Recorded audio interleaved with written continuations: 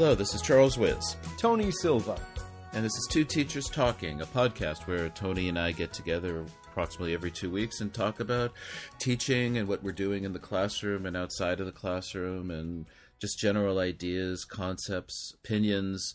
I guess everybody has an opinion about education and teaching specifically, or more focused on teaching English in Japan.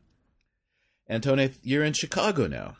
I am still in Chicago, yeah, and getting ready to get back to Japan very soon. Okay, and how long have you been there? I can't remember, but it's been nice. A few weeks. Okay. A few weeks. It's been really nice. Yeah. Okay, and you've had good weather, you mentioned. Dreamy. Wonderful weather. Wonderful weather. Especially in contrast to what people have been dealing with in Kansai and most of Japan, I guess. Right. Summer in Japan is hot and humid. Okay, and today we have a kind of an interesting topic in the sense that there's so many pros and cons and ups and downs and in and outs. We're talking basically about putting our stuff online. Yeah, stuff online for students, right? For students to get to. Not for ourselves or not like a website advertising ourselves, but actually getting stuff online so that our students can get access to it, as well as having the students put stuff online so we can access it also, right? Right. Two-way street. Okay. So, Tony, why don't we kind of set the environment, so to speak, the atmosphere, set the picture for people? Because burst some balloons?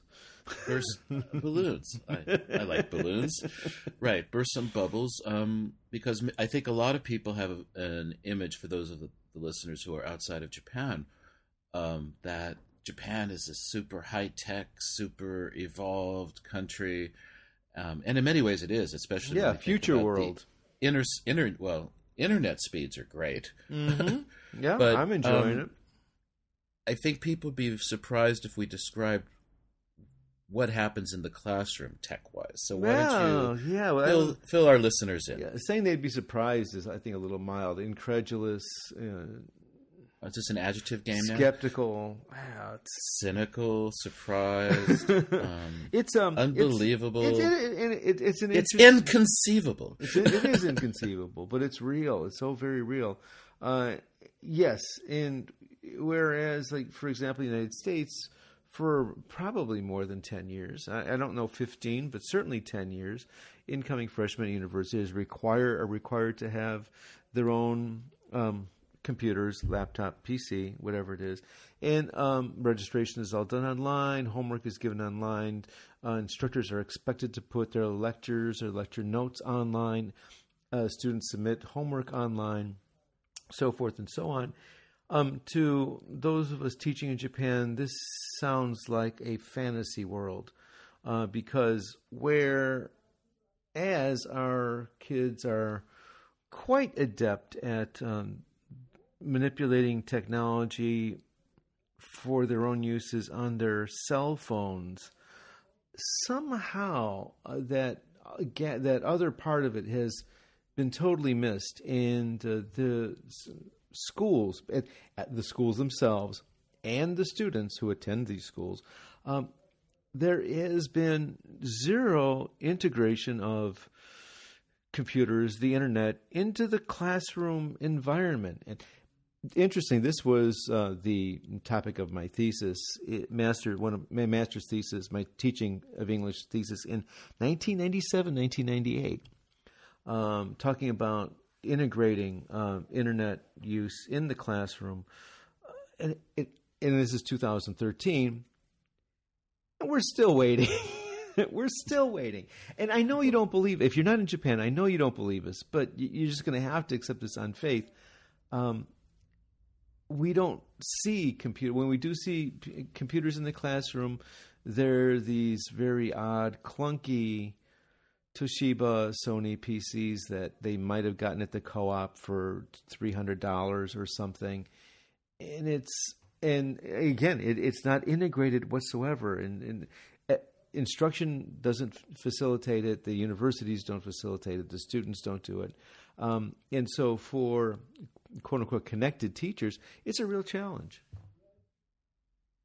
That it is. And I think some schools are better than others. Mm-hmm. Very But much. the surprising fact, I think, is if people were to see how inconsistently technology is either used or integrated at different schools. So, depending on where I am teaching, it's a completely different experience in terms of being able to get online. Just even getting online. Just getting online. It's shocking can to see be how many different. schools don't have Wi-Fi Wireless. access. Yes, exactly. Can't- One place I what- work at, why I would actually yeah. have to take an Ethernet cable. This weird thing called the Ethernet cable, right? And so I have to take an adapter because my MacBook Air doesn't even have a Ethernet connection. Well, I gave So- up and I bought myself a mobile, what they call a mobile Wi-Fi, a MiFi hotspot. unit, a hotspot, a mobile hotspot that I can use in classroom, and I share with some of my students, the ones who have interest or need in things. But yeah, because I just gave up. I couldn't rely on the universities to do this. And this is 2013. Well, the funny thing is I have one of those, and at my school, my main job, it's a dead spot for my Wi-Fi. I had that last year. It happened to me last year. I got everything set up. And it's like, pulled it on. It's like, oh, no, you're not connected to the internet, sir. Thank you. Right, I don't get any bars indicating that connection. So we've said it that our students, or as teachers, we have varying degrees of success or support in getting online, and that students, if they do bring laptops, now on a daily basis, almost none of my students bring a computer to school. Same here. I think, right, in my No, classes that's I think it's universal. in Japan, It's a tiny, tiny, tiny number. right. Maybe you'll see maybe 2 a week, maybe. Me, I'll sometimes see students working on computers at the tables, spread but not throughout in. the Oh school. yeah, me too. But you'll never see them in terms the of classroom. students consistently bringing computers, it's surprising. In fact, I had one of these. I guess it's a funny story now, but students were doing final presentations, and a student comes in and says, "Mr. Wiz, do you have a computer I can use?" I'm like, "What?" And they said, "Well, we have our presentation on a USB stick." And I was like, "Well, why didn't you bring your own computer?" And they just looked at each other in total shock. I'm like, "You'd expect us to bring a computer?" And the idea that they thought that I would give them my computer or let them use my computer without any advanced warning. So there's that I've had that over and over and over. Well, the interesting thing about that isn't that it just happens over and over. It's that the students don't realize that somebody might not want to share their computer. Right? Yeah, I don't know what that dynamic is. It's a weird thing. But it's you a understand, weird for thing. example, for me to borrow somebody else's computer, I'm a little, hesitant to ask somebody, "Hey, would you mind if I used your machine?" Right? Yeah, it's an imposition. Sure, absolutely. And it's a personal thing, and yeah, you're asking all kinds of things, right? It's Right. a big thing. No. Yeah, well, I kind of don't want to do it because students always touch my screen. Yeah. Put their fingers on it. I have to do that. I see the hand moving towards her, and I grab it. No, don't touch it. Yeah, I think I'm famous for that. I say, "I'll kill you if you touch my screen." Yeah, anyway. And then other teachers do it too. And a teacher was saying, "Oh, you see right here?" I said, "Please don't touch my screen." So I don't like sharing my machine for a variety of reasons. So the reason we're talking about this too. That is because we were anal retentive. Anyway, go. Well, speak for yourself, young man. And it is to give people an idea that there's a very, very different environment and kind of mindset in terms of using a computer, bringing one, interacting, how you can use it. Even the idea, for example, of saying to my students, "Did you virus check your USB stick?" Right. All kinds of unexpected challenges. So it's not there. So we've set that. On the flip side, as you mentioned, though, is that they're pretty adept at using their phones. Yes. So want to set the contrast there for people? I don't even know how to begin with that because it is such a contrast. I mean, where, and kids with PCs, they don't know how to download a file. They don't know how to decompress a file. They certainly don't. So many of them don't know how to compress a file or to send a large file or to utilize any kind of online service to transfer a large file. All of that for so many of them is such a foreign experience, to use an unfortunate word. But when it comes to their phones and the services that they use for their own within their own social environment, they're masters, and they know how to do everything within that context. But when it comes time, to generalize that into the educational sphere, they don't have a clue. So a lot of unexpected challenges to that. So when we talk about as we'll hopefully get to not too long in the future.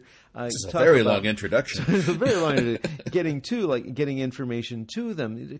Part of some of the challenges, unexpected challenges, and hurdles that have to get covered past that aren't obvious at first, unless you're in Japan trying to do this as we are. And another thing, just to add to this very lengthy introduction, is that there isn't consistency for these students in all their classes and how their instructors are using tech or not using tech. And it's quite often for me that I'm one of the only teachers they have who is asking them to post their materials online, for example. Submit your homework online. And I'll go you one better. I have a school. I have a school that prohibits teachers from asking their students to submit their assignments by email. Wait, so you heard it. You heard it. It wasn't a mistake. And you've heard it now on this date and time. This school prohibits. And the rationale for that is I don't know. I didn't ask. Didn't care. Ignored. Actually, that's really a good point. It's like if that's the rule, then do not even inquire as to who came up with that. Doesn't matter. Who cares? It's wacko. Well, again, to set this properly, I guess, for people who are not in Japan, I think that for my students, something like 75% of their assignments are handwritten. They turn stuff in handwritten, and I have to tell my students that, excuse me, but I don't accept handwritten materials, right? They have to be word processed. Yeah, so, that happened to me too. But I do that from day one and just right. Also, they must. Right, but there's always a few stragglers. But that I think is unusual for them that other teachers will accept handwritten materials. And okay, so I think we've set. There we go.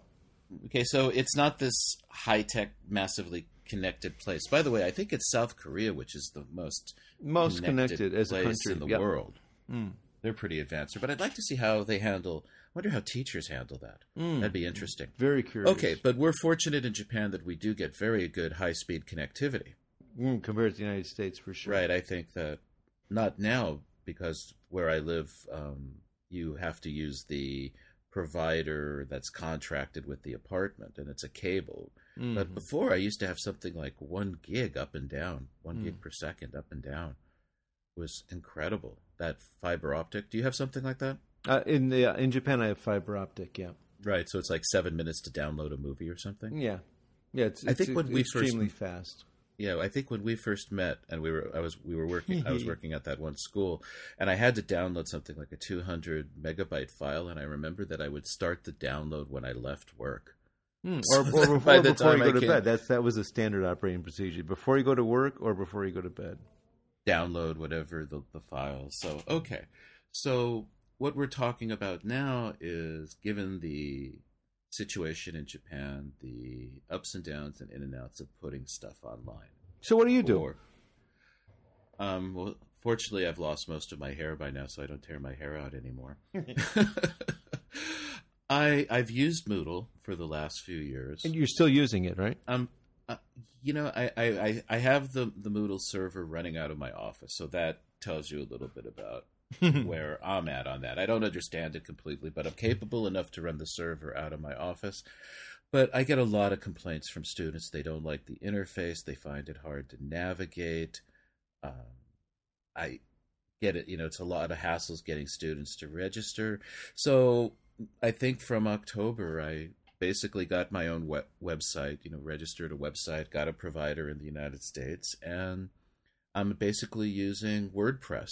Yeah, you're kicking it old school, kind of. Yeah, I'm doing it. Yeah, I'm kind of regressing, but that's more just in response to student reaction. Students just don't see. Well, Moodle does not have the best interface to begin with. And for those of you who don't know what Moodle is, in episode 15, which is I think last 2012 November, if you look at either our website or the iTunes store, we had a full episode where we discussed very generally digital technology in classroom and things, and we defined what Moodle was, what it wasn't, what it means, and all that. So it's basically a learning management system. Nah, that probably helps nobody. But I mean, okay, it's an LMS. Yeah, an LMS. Okay, you guys. But if anyone knows what an LMS is, they probably know what Moodle is. That's right. Basically, it's just a way for you to, post things online, and your students can submit homework. They can take quizzes. There are forums. They can email you, et cetera, et cetera. Yeah, it's an integrated system for student-teacher interaction. Kind of like a free version of Blackboard for those people who know Blackboard or have used Blackboard. But okay, good enough. So you're in a period of transition. So you're moving from Moodle to something else. I'm going to be testing not using Moodle, basically. After, I guess, 5 years, 6 years straight using it. But I'm just... Well, Tony, the biggest problem with going online is training my students. Yes.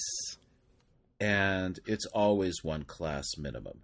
And out of 15 classes, 1/15 is spent showing students how to access a website. And there's, as you pointed out, there are students who just do not understand that. And I'm trying to find an easier way for students to be able to get the classroom information or the assignments. And I'm probably going to go back to having them email me homework too, rather than posting it online. So I'll tell you how that goes. But it has advantages being online, but it's so much work and it's so frustrating, and training the students and then the problems that come up in the first 2 weeks. I live in fear of the first 2 weeks, with all the problems and registration problems, and students saying, I can't find the website because they've typed in the wrong, one letter differently. Yeah, and it comes to no surprise to no one who's worked in customer service with computers or has tried to help a friend or relative with their computers. But as problematic as computers and the internet and online services can be, inevitably, as Charles has just said, the hardest part is the human aspect and the human interface. Because as goofy and as troublesome as computers can be, the human component is always a headache. And much worse with this population environment that we've been and we talked about in our lengthy introduction. And on top of this, remember that we're working with students in a second language. Exactly. Yeah, that too. That too. Right. And just a different approach. I think you mentioned before that you said that some students don't even know how to decompress a file. I had a student who didn't even know how to install an application. Yeah. And not surprising. And I had to say, I'm sorry, you need to go talk to someone. You have to get a friend to help you. I can't start teaching you the basics of a computer. But the point is, given that there's a certain percentage of students like that, then I have to add on above that students who are not tech savvy at all. I have to go to a much more simplified interface and way of getting the students to be able to get me information, and they all understand email and attachments. But really, well, I just say that because I said that they understand. Yeah, because that's where I'm at with them. Because I wanted to go to that now and say, you have your students submit their homework by email to you, correct? Correct. Why don't you tell us a little, walk us through? Let's go through the details and, how do you really do that? Because It's it's a lot of work to set that up, isn't it? It's a lot of work to set up, and it requires having gone through it a little bit and having done it wrong, maybe even once or twice, so that you understand what not to do. Because a lot of it is not intuitive, and just sometimes it's a totally different thing. You really need to have to start to think a little bit more like a computer, really kind of understand what the computer can do, what it can't do, and what it needs to be able to do what it can do and things. So that, from the teacher perspective, is a hard thing, and I'll get right to that. But what you were talking about, that they all understand email and attachments, that's kind of where now in 2013, with the students that I teach at the universities where I'm employed, that's where I'm at, because they understand email. A lot of them get hung up with the idea of attachments, and a lot of them have a hard time with that. And I do have them submit homework by email, but it's the biggest issue with one school, which is specifically very high volume. I have 4 large classes at one university, and university policies, et cetera, require lots of homework for the students to do, homework or other coursework that needs to be done. And it comes to, for example, me on this day of the week, I teach 180 students. That's 4 classes, probably. It's 4 classes, about 45 students each. So for example, if I have students doing regular assignments where they're handing in something that's 2 or 3 pages each week, multiply that times 180 students, that comes out to a pretty heavy bag to carry to and from work. So a lot of handouts. It's a lot of handouts. It's a lot of copying to make. It's a lot of printing to make. It's a lot of crap to carry back and forth just to and from school. By the way, is this a school where you can just walk in and make copies, or do you have to submit your copies to somebody to make like 2 weeks in advance? Or let's not even go into that, right? Yeah. No, I don't work there anymore. Surprise on that. Yeah. Well, no. This is it's very. You make your own copies, and you have full access to copying machines. Okay. You can make as many copies as your little heart desires, as many trees as you want to burn down. But obviously, and there's a little tidbit, and it comes down to that. You have like a little tidbit, right, that you like to share with your students.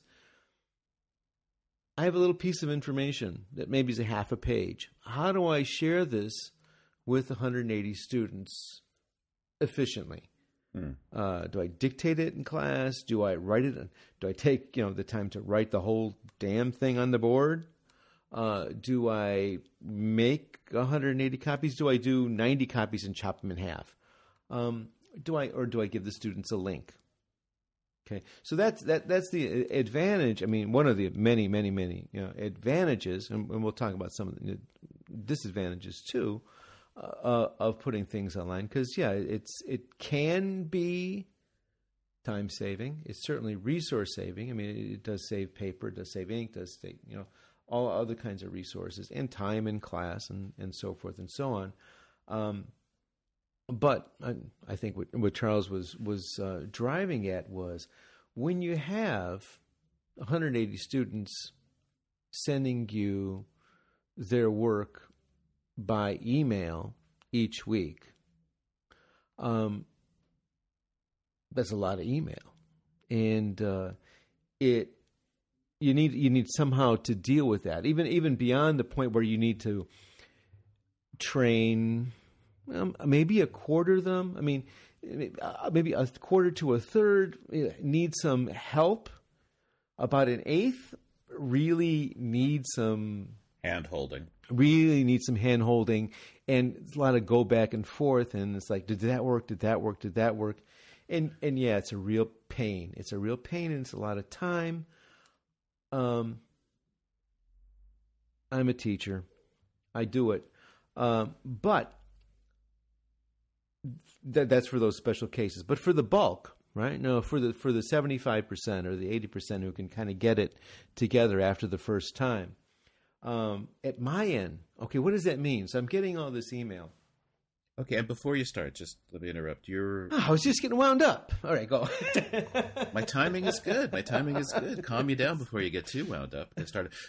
You're going to describe what you do, and you're using the Apple operating system, and you're using the Mac Mail program, correct? Correct. Yeah, I just want to make sure that people understand that, because I think things vary. If we were talking Windows, or what is the Entourage, or no, what's the Outlook, right.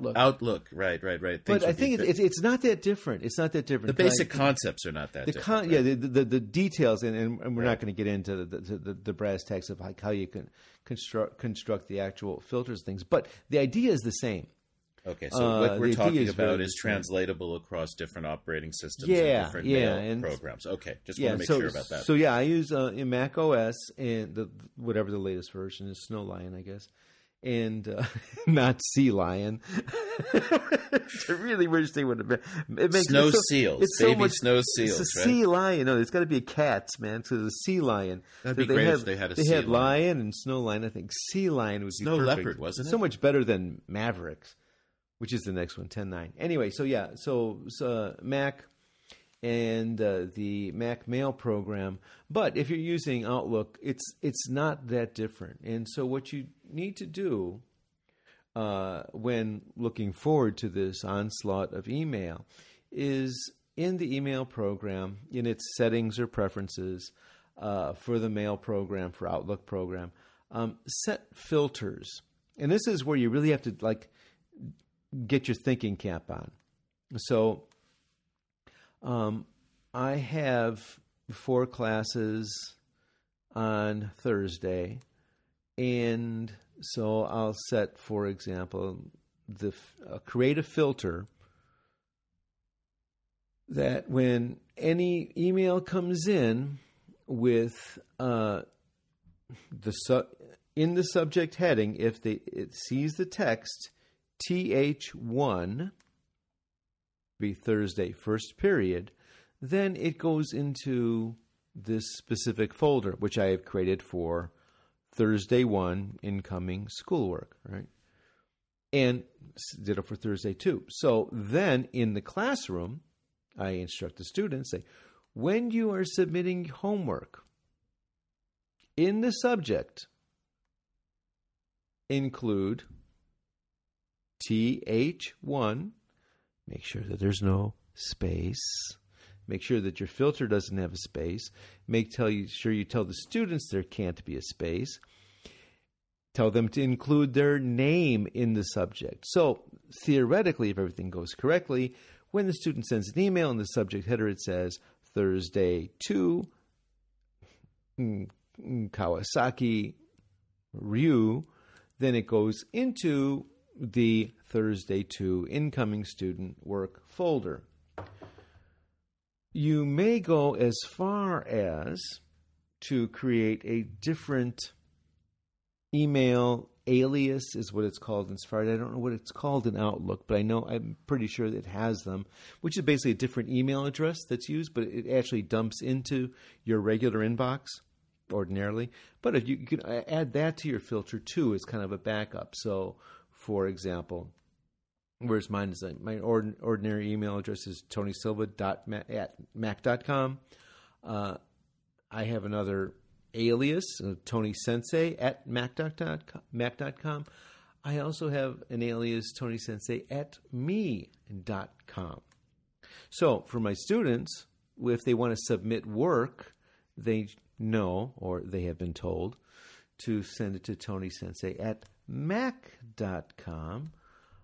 If they want to talk to me, then they can send a message to TonySensei@me.com. The me messages come to my inbox. The TonySensei@mac.com, if it has TH1, TH2, TH3, TH4, never goes to my inbox. It goes into the mailbox for that particular class. So that on Thursday morning, I don't have 140 emails in my inbox from students who were up all night typing their little hearts out with their homework. It is already pre-sorted into incoming mail folders for each of those classes. I can then sort that mailbox by name, by content, and see it fairly quickly at a glance. Of course, I said 140, not 180, because of course 40 of them have screwed up one way or the other, or giving them the benefit of the doubt, sometimes just stuff happens, and it ends up in my inbox anyway. Okay. And the alias, that's more of a provider thing than a program, isn't it? I think It's both. Apple, for example, I also have a Mac.com address, and it allows me to create alternative email addresses that all go to the same email box. But that, I think, is more of a provider. You have to check whether your provider allows that.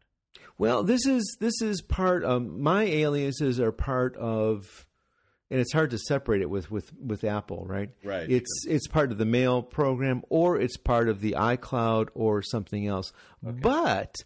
But this is Gmail boxes are free. You can go out and create Gmail accounts for each school that you have. You could go crazy and create a different Gmail account for every class that you've got. Or you can just create one Gmail account for your student input and create filters there. You can keep it completely separate so that your student mail, student submissions never make it to your regular email address at all. And you just deal with it. You just deal with it all. With Gmail, when you log on, you don't log on to your Gmail teacher account, then you never see it, and you're on vacation. Well, I'm fortunate because my university provides me with a email address, so I have the professional and the personal. But sure. Gmail is a good way too, and in Gmail, the filters are, the folders are labels, I think. Labels, yes, right. But it basically works the same way. But Gmail actually is really good for those kinds of things. Does a really good job of sorting and letting you track things with colors, and makes it easy. So it's actually, that's good. And people should also remember too that you can direct the Gmail to your computer's email program, and you absolutely. If you choose to do that, right?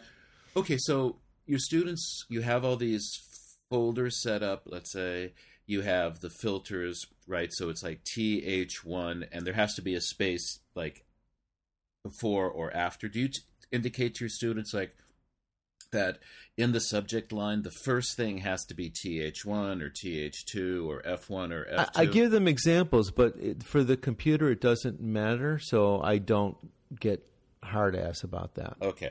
So we both use the same system, by the way, which is I use Monday through Friday.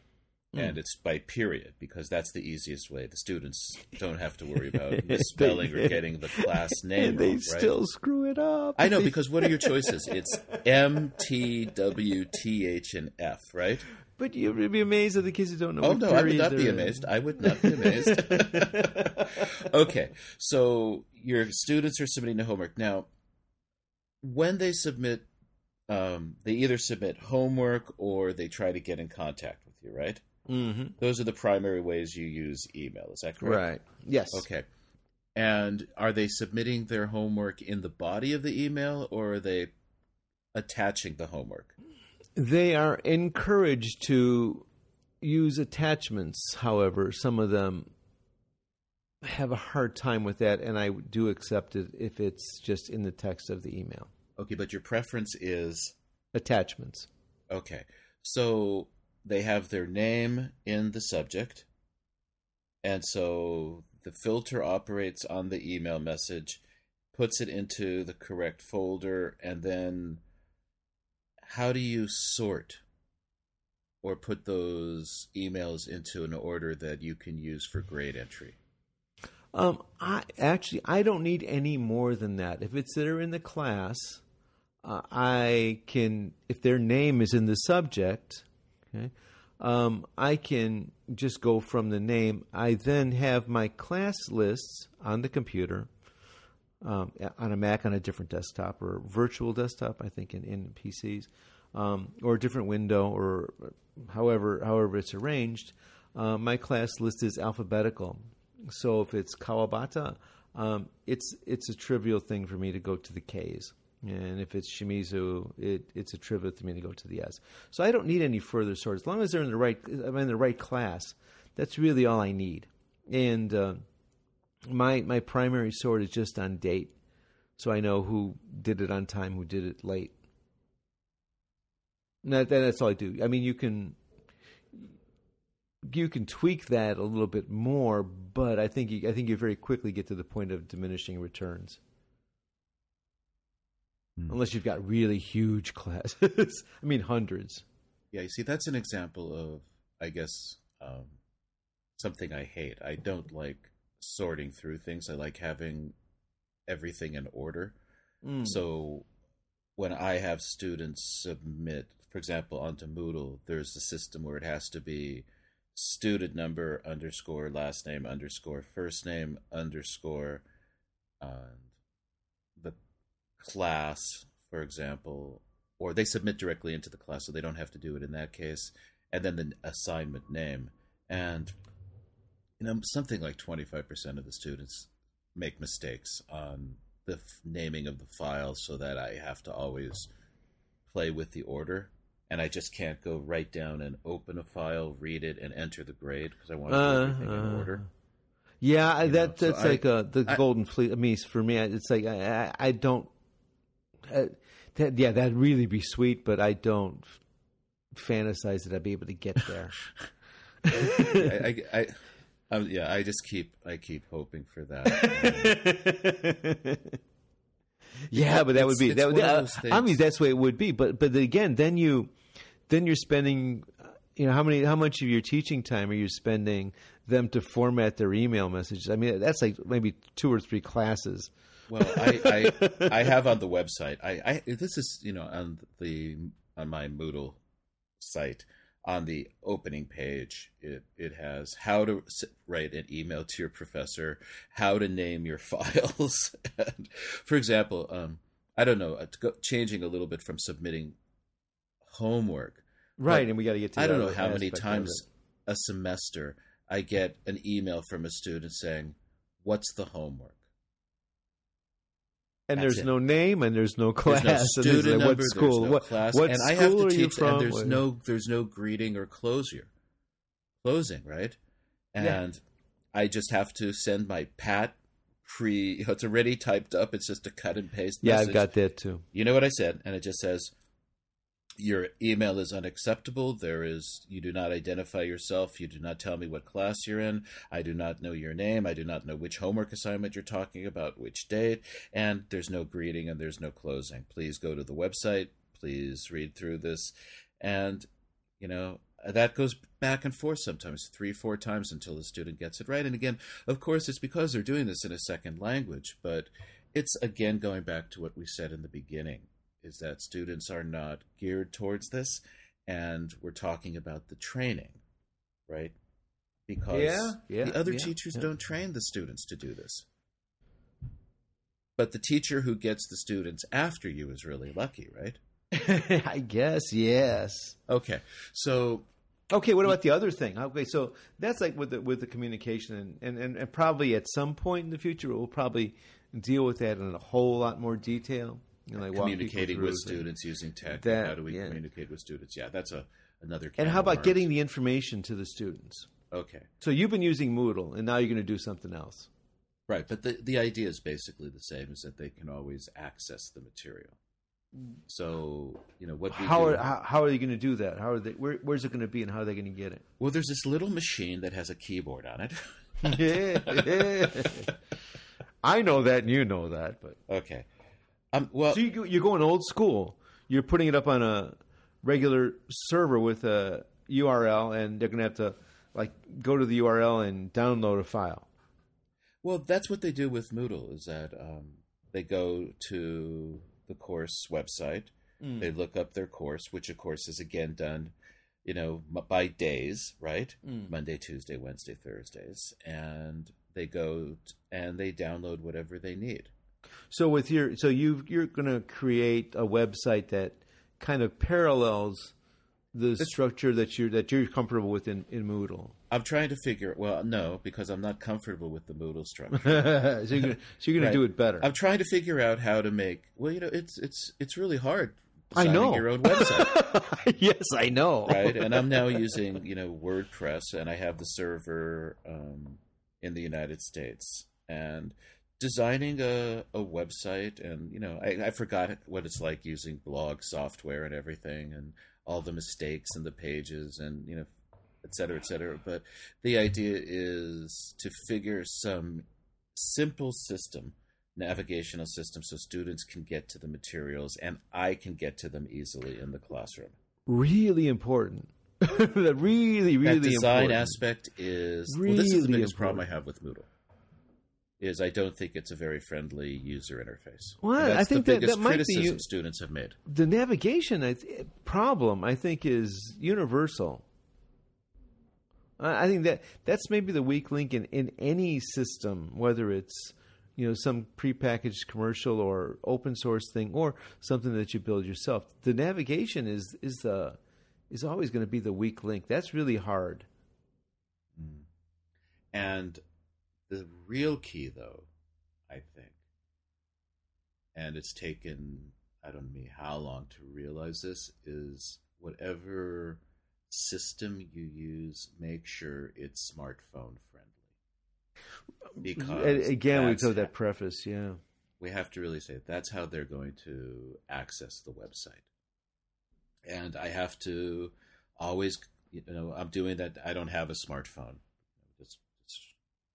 For me, it doesn't really work. Does WordPress automatically is it smart enough to recognize someone's hitting it with the smartphone and give it a mobile format? Well, I'm just starting to use WordPress and design the website, and I have to look into that. But I use my wife's smart, iPhone to check the website. But it's a small screen. It's a small screen, and links are hard to click on. I don't know. I mean, I have make sure your links are spread out because if they're listed links, you're going to have students. I realize you hit the wrong links because they're just stacked on top of each other. So I'm trying to figure out. I'm trying to read about website design and user interfaces and making it accessible to users. And by the way, I don't know how you feel about it, Tony, but websites in Japan are terribly designed, I think, in a way that is frightening sometimes to me. I think we've talked about this before. Lord, in passing. But in the past, I've taught a number of internet English classes, and I've had student design web pages. And despite so much of the class being aimed at web page design and contrasting the nightmare that you were referring to versus, simple, clean design and easy to use, it seems they are inevitably drawn to that awful, confusing, visually punishing school of web design which is very common in Japan. All you need to do is contrast like the yahoo.com and yahoo.co.jp.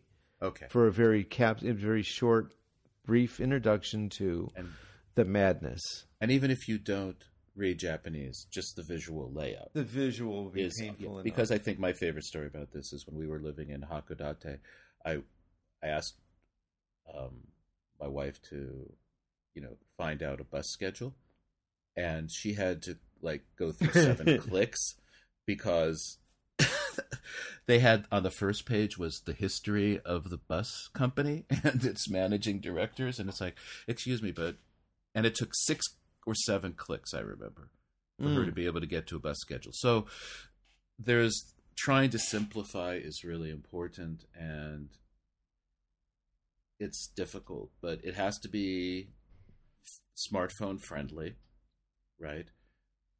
What else do you think? Because I don't like printouts. I don't like handouts.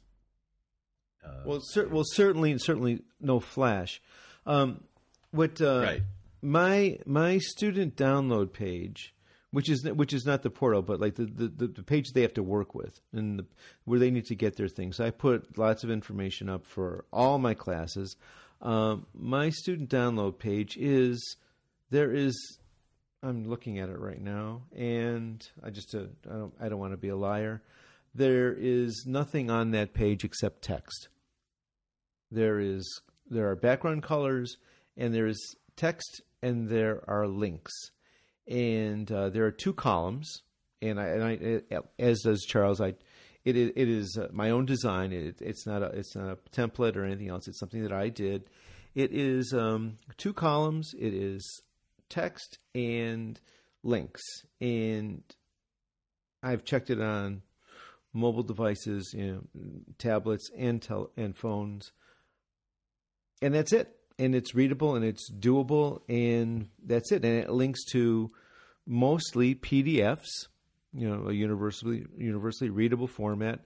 I have no control over the PDF format because they're for whatever the original thing was, for the most part. The ones that I create, I do have control over, but a lot of these are newspaper articles, magazine articles, and it's just text. And so I know that my students, whenever they go to this page, they're going to be able to read it and to be able to access whatever it is they're looking for, unless I've screwed up and I've made a mistake. Okay. So you do what I do, is that a lot simplicity. Right. And you're just like, what advice do I have? Simplicity. Don't try to be fancy. Don't try to be pretty. Don't try to be clever. Simple. Don't do anything. It's not a work of art. Exactly. You're not doing Picasso. You're doing something very, very perfunctory, something very simple, very functional. Function above all. It's got to be usable. Well, that's kind of like the old thing about, right, with textbooks. Remember, lots of white space? Yep. Yeah, make it readable. Readability is really important because your students are not natives, right? And so trying to navigate, and that's again the biggest problem with Moodle, is it's hard for them to navigate because it's just the way the layout is set up in the design. No, it was hard for me to navigate. What, Moodle? Yeah. Yeah. That's why I never implemented it. It's like, people raved about it, and I looked at it and I was like, this is too hard. Well, I think, we've been using Apple products for so long. A little spoiled. Well, I think the famous story is that I remember the first time I used my Windows, and it took me like half an hour to turn the computer off because it never occurred to me that shutdown would be under the start menu. Right? Something. Yep. But the point is that you have. But then they took it away, and we didn't know what to do. I have to learn something new again. Windows 7, they took it. How do I turn it down?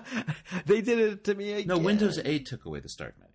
Yeah, okay. 8. Windows 7, which, by the way, I use on my main machine in my office, is not that bad. Oh, so it's still there. It's not as stable. No, 7, but it's not bad. Neither one is bad, but again, it's like to take that away, it's like, oh. Again, I was in the same situation you were. I didn't know how to turn off the machine. Well, the point is that a really important thing is that people have a difficult time adjusting to change.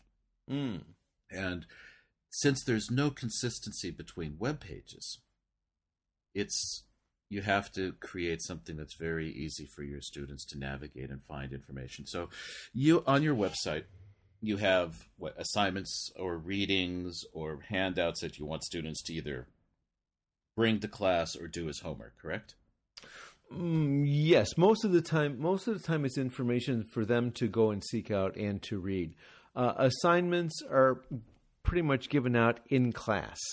When there are, because I expect my students to come to class, I don't expect them to, participate in absentia. These are participatory classes.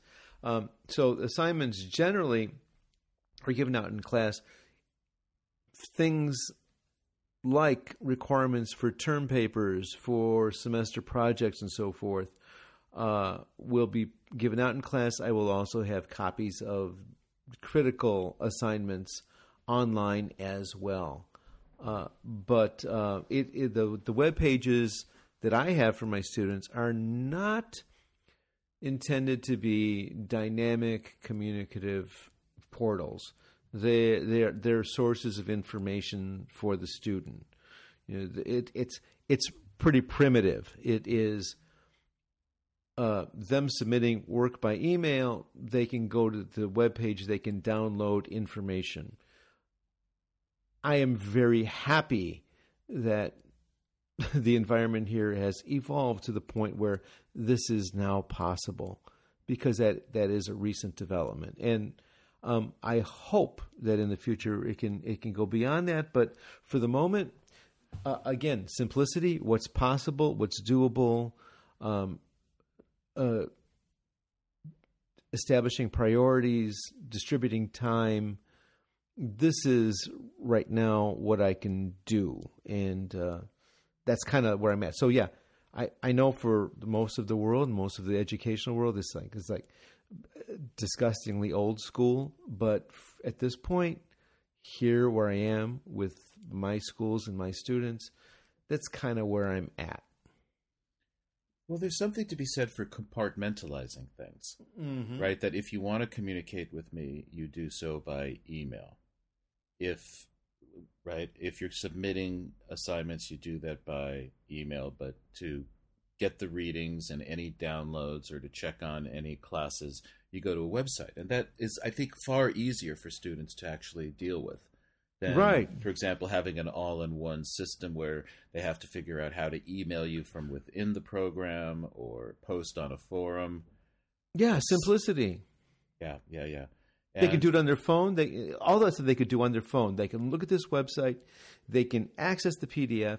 They can send me an email. They can do all this on their phone, on the way to school, on the way home, in the bath, wherever they might be. There's no arcane login procedure. There's no formulaic sign in, sign out. It's just out there. It's part of the web. It's basic. Okay. And I can focus my energy in the classroom on other stuff.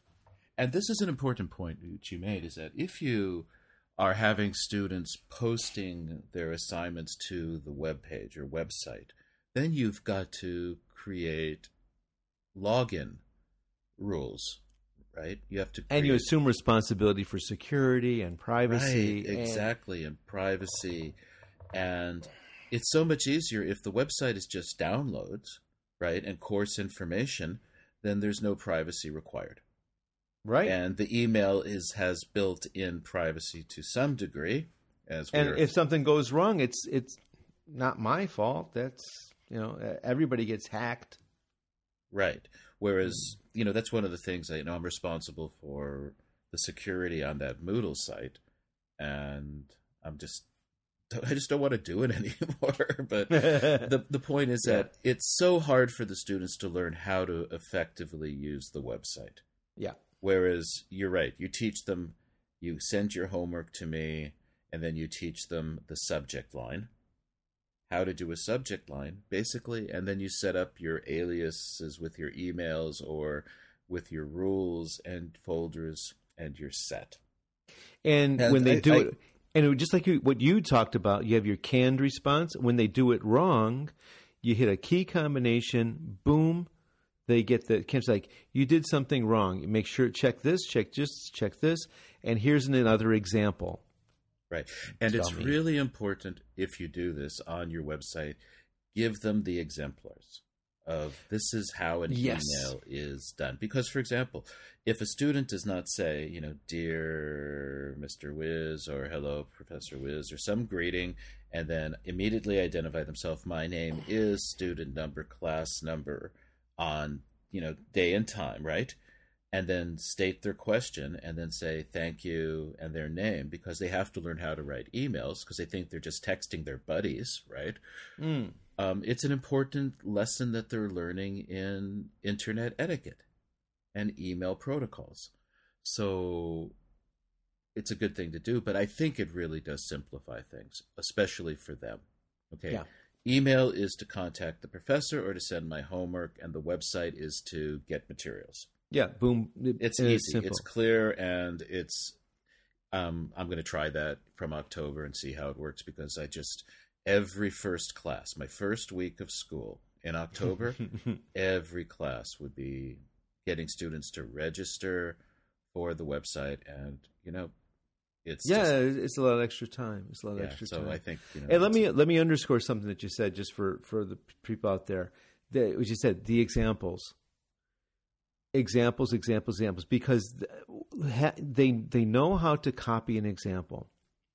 Students know how to do that in Japan. They know how to copy, and it's so much easier for anybody to follow an example than to follow instructions that have been written in a second language. However clear you might think those instructions might be, when you're reading it in a language that's not your own, the chances for error just multiply exponentially. All kinds of unimaginable mistakes can get made. And remember, always showing is better than explaining. There you go. Even as a teacher, in many ways, right? To show right. So, no, absolutely. Yeah, templates. Give them a template where they just have to fill in their name. But actually, I think what I'll probably do is I'll have every student in class text me a message that says, "Dear Mr. Wiz, my name is," and then they have it on file. That might be the way to do it. But I'm thinking, again, that the importance of separation is a great idea, I think. Mm-hmm. Making it easy for people, making it easy for them to navigate and to access materials easily without any kind of login process. That, I think, is pretty important, for me right now, because I need to save that time. Yeah. Yeah. And, somehow, just because it's human nature, things are going to go wrong. Oh, that's the nature of humans. We do things wrong more than us, but just the universe itself, things happen. Right. But things go wrong. Especially with email, though, I think as I said, I'm going to make sure that everybody in the class sends me an email from their smartphone, right? So that that's they have a very good way to do email address in, because I don't know how many times a student comes back and says, "Excuse me, but I tried to email you, but the email address is wrong." Just even though you write it on the board, again, it's easy to make mistakes, especially when it's in a second language. It's easy. Yep. So simplify, right, is one of the keys, I think. Right. Simplification, try to figure out a way so there's as few errors as possible, and make it just as easy as possible for students. So I think we've talked about that. But what do you think are the advantages, though, for example, having a student submit their work to you online? I mean, I know that I like it when students submit a written assignment to me. Well, for me, it's about 20 pounds. Right. It's just weight. That's a lot of weight. Yes. And not only is it a lot of weight, but also in checking, it takes. I have found that it takes once I have my internal system at home worked out, it takes a lot less time to check a paper or something that's been submitted digitally than it does on paper, and it takes less time to read it, evaluate it, and score it online on a screen than it does on a piece of paper. Mm. And because once you've done it, you've entered it, great, then it's entered, and you don't need to go, mentally from your mind to the paper, from the paper. Well, you're not going through the paper screen twice, right? Right. First time you're marking, and then you're entering, and then you're finished. And another thing that I really like about it, and it's totally off the topic, but I'm not touching students' papers. You talked about that before. This is one of my pet peeves, and I've been thinking about it ever since. Yeah. But I'm thinking that I remember that I used to always get sick during the school year, and I'm wondering though that since I've been having the majority of my work submitted online, I'm not touching students' papers anymore. Mm-hmm. Whether or not that has an effect, because it is truly scary when students are sneezing and coughing and they're covering their mouths and then with their hands and then they're touching the paper and you get hopefully they're covering their mouths. Yeah, that would be in the best case. I've seen students, I actually see them sneeze on their papers. You have, yes, you have. So there's that, but also the other thing I was going to mention, Tony, that I like, just not in grading, but especially for when students are submitting written work, is that my Word or even I think LibreOffice under statistics has the information when they opened the file, when they started the file, when they modified, and how much editing time they've spent on it. Mm-hmm. Yes, it's very that's useful, really valuable, because I can turn to a student who gets a really, let's say, a low grade, and I can say, excuse me, but you only worked on this paper for 17 minutes and you started it yesterday. And they're pretty shocked when they realize that I can do that. But the other point is, it's easy to check for plagiarism. Oh, absolutely. You just have to copy and paste. Yeah. And I think you mentioned before that our students are really good at copying and pasting. They're very good at it. They're very funny good as at it it. is. In fact, they're so good at it that sometimes your papers are 90% copied and pasted. A lot of the presentations I know are copy and pasted. They're reading stuff that they found online. Yes. So if you have them submit things like that, then you're able to check it. So well, I've gotten around that because they can't look at any paper when they present. Right.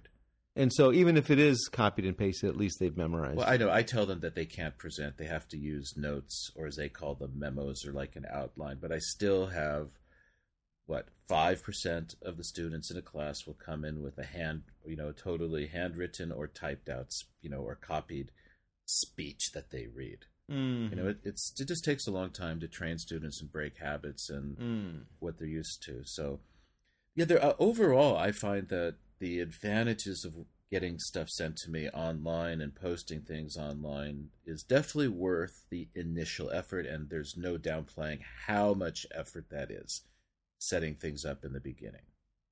It's a lot of work. That, can you say that like maybe 15, 20 times? And more emphatically?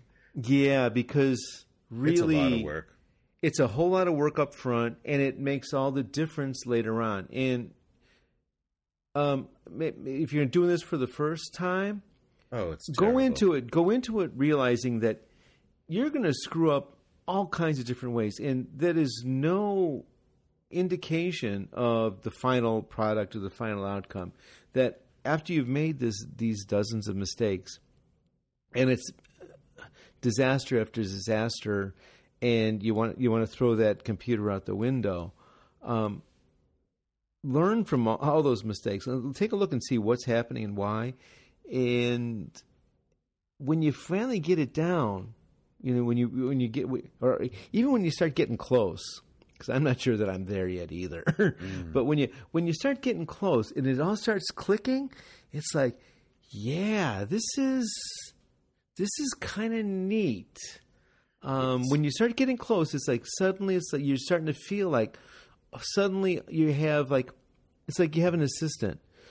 All this other stuff that you used to spend so much time doing, it's getting done. We've talked before about spreadsheets with grading, and it's kind of exactly like that. The same thing. I think when you do it at first, it's a headache, and you don't know what you're doing. You're lost, and you realize grades come in, and you did it all wrong, and it's taking you twice as long as it did it the old way.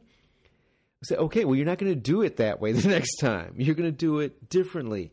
And as you refine your system, after a few times through it, it's like, oh yeah, okay, this is why I'm doing this. And when it starts clicking, it starts to pay off. If you got to work at it. It's not a no-brainer. You got to be smart. You got to work at it, and it's not easy. Yes, and it's a lot of effort. And I think the spreadsheets is a really good example that in the beginning, it's just so much work setting up the spreadsheet and trying to figure out how to use it. But once you've got it down, for me, every year now, it's just copy and paste student numbers. You never think about it anymore. And you just the only other thing is just do it every week. Bam, bam. It's so sweet. And as long as you enter those grades every week. As hard as it is at the beginning, it's that easy. And that last day when you enter the final test grade or the final assignment grade, and then you just click enter, and it spits out the grades for you. It's nice, but the website does have advantages. But on the other hand, right, you explain to students that if you're ever absent, it's not a problem because you just have to go to the website and you can get the assignments and the homework, right? That's And it. do not be surprised when the student says, "I didn't do my homework. Why? I was absent." Did you go to the website? Well, that's not going to. No. Yeah, the internet's not going to change. This is an important thing Yeah. too, though. By the way, I forgot to mention this. One of the advantages of having your syllabus and your course schedule and what you did each week and all the assignments online is you tell students, do not email me for homework. It's on the it's on the It's webpage. on the website. Check the Because I have webpage. to say to students, if you email me about homework, I won't respond. Because you have to be really strong about that. You have to say you go to the website or you talk to your friends, right? And I don't know how it is in American universities, but I mean, I would never have gone to class and said, I'm sorry, I don't have the assignment because I was absent the previous week to a professor. But that's a pretty pat answer here. Mm. So it saves you a lot of those kinds of communications, right? You don't have to... And posting what you did in class would take, about 5 minutes? Right? Depends. Today we did this, for example. If you want to do it after the fact, is a lot faster than sending 3 emails. Yeah, and I think as we start to wind down here, I think I'm just getting wound up. yeah. But that's a good thing, because what I was going to say was, as we start to wind down, I think as we talked about this subject, somewhat in the abstract, right, at a pretty high cognitive level, I think probably we're going to need to schedule at some point where we are tossing around this thing like, oh, we just put it up and the students download it. I think there are a lot of people out there saying, what the hell are they talking about? Well, how do I, who, what do you mean I put it out? It's like, yeah, well, I'm not using Moodle. I'm just putting a file on the server for the students to download. I think, yeah, right. I think there's a lot of, I think there's some folks scratching their head and saying, "What the hell are you talking about, Jack?" I think we're going to need to deal with some of that at some point. My guess is, if you're listening to a podcast, you have some basic understandings. Well, some basic we're not understanding. talking about well, they know style. they know how to get it, but in terms of like advantages, disadvantages. Like, so you talked about you're doing WordPress. I'm kicking it old school with my own home cooked webpage. I think a lot of people want to hear more about the differences in that. I think. Well, there's a lot of I don't differences, because I think you use Dreamweaver. Well, there's a lot of differences. Isn't that I think they want something to like hear that? it. I use Dreamweaver just right, to create which is my web a pages. web design kind of application. And I know people who actually write their own HTML code for their web pages, which is a whole other thing. Now people are really scratching their heads, or people are going, we're not that unaware of what's going on. But there's a lot of information available on the web, but we're not talking about this old placing a file on a server, kind of figuring out, folders and hierarchical menu kind of things, right? But actually we are. Well, that's what we do. Deep down inside, yes, that's what but that's No, physically that's what I do. Right. I FTP into my server and I barrel down into the folder and I put the file there. And then I upload the HTML file with the link. I do. That's what I do. And that's what I'm saying. I think people are really interested in hearing the differences of what this is. I think, or why you would do it that way, and what the options are. Right, and we haven't even gotten into talking about using all the other things that Google is offering. Right? Yeah. Google Drive and Hangouts, for example, and there's a whole lot out there again that I need to spend more time. And something else, Audio Boo. Huh? Which is it's kind of like Facebook for audio files. Not audio files, people who like music, but audio Heartbreak files. So students could upload their monologues or their dialogues or their interviews or verbal accounts of yada, yada, yada. Okay. So that's kind of like having a YouTube channel or using Vimeo. But for audio video. Only. Right. Yeah. I guess we have to go to a whole thing about multimedia files, because basically we've been mainly talking about text files today. Yeah. right? And this doesn't include all the links to right. And a lot of my TED files are Talks not. A lot of my files are not text. A lot of mine are audio right. for pronunciation classes and listening classes and what stuff. if you want to put a quiz online, right? There you go. All that kind of stuff. Lot there. Well, I think that's opened Pandora's box. Yes, which is always a good way to close. Right? Close that box. Close that box now. Shut it down quickly, please. Worms. And ignore that genie. Okay. But we'll be talking about that, I think, later, about how to handle those files and what's the most efficient and effective way. So we'll be exploring this topic a lot more in depth. I think today we're just trying to get started about the basic ideas and positives and negatives of going online as an instructor. So, summarizing is like simplicity, student viewpoint, iPhone friendly, or not iPhone, but phone friendly, right? Smartphone friendly. Make sure that whatever you're offering to your students is accessible from their phones. Not for any other reasons. It just pure reason. It greatly enhances the chance that they're actually going to do it, that they're going to go there. If it's not phone friendly, they're not going to do it. You got to make sure that they can do it from their phones. Don't do anything that they can't do from the average smartphone, whatever that might be. And I want to emphasize that for most of our students, the only computer they own is their phone. You have to make that assumption. You may need, because there are. There are people like my wife who does everything on her phone. Everything I do on a computer, she does on her phone, and she doesn't have a need for a computer.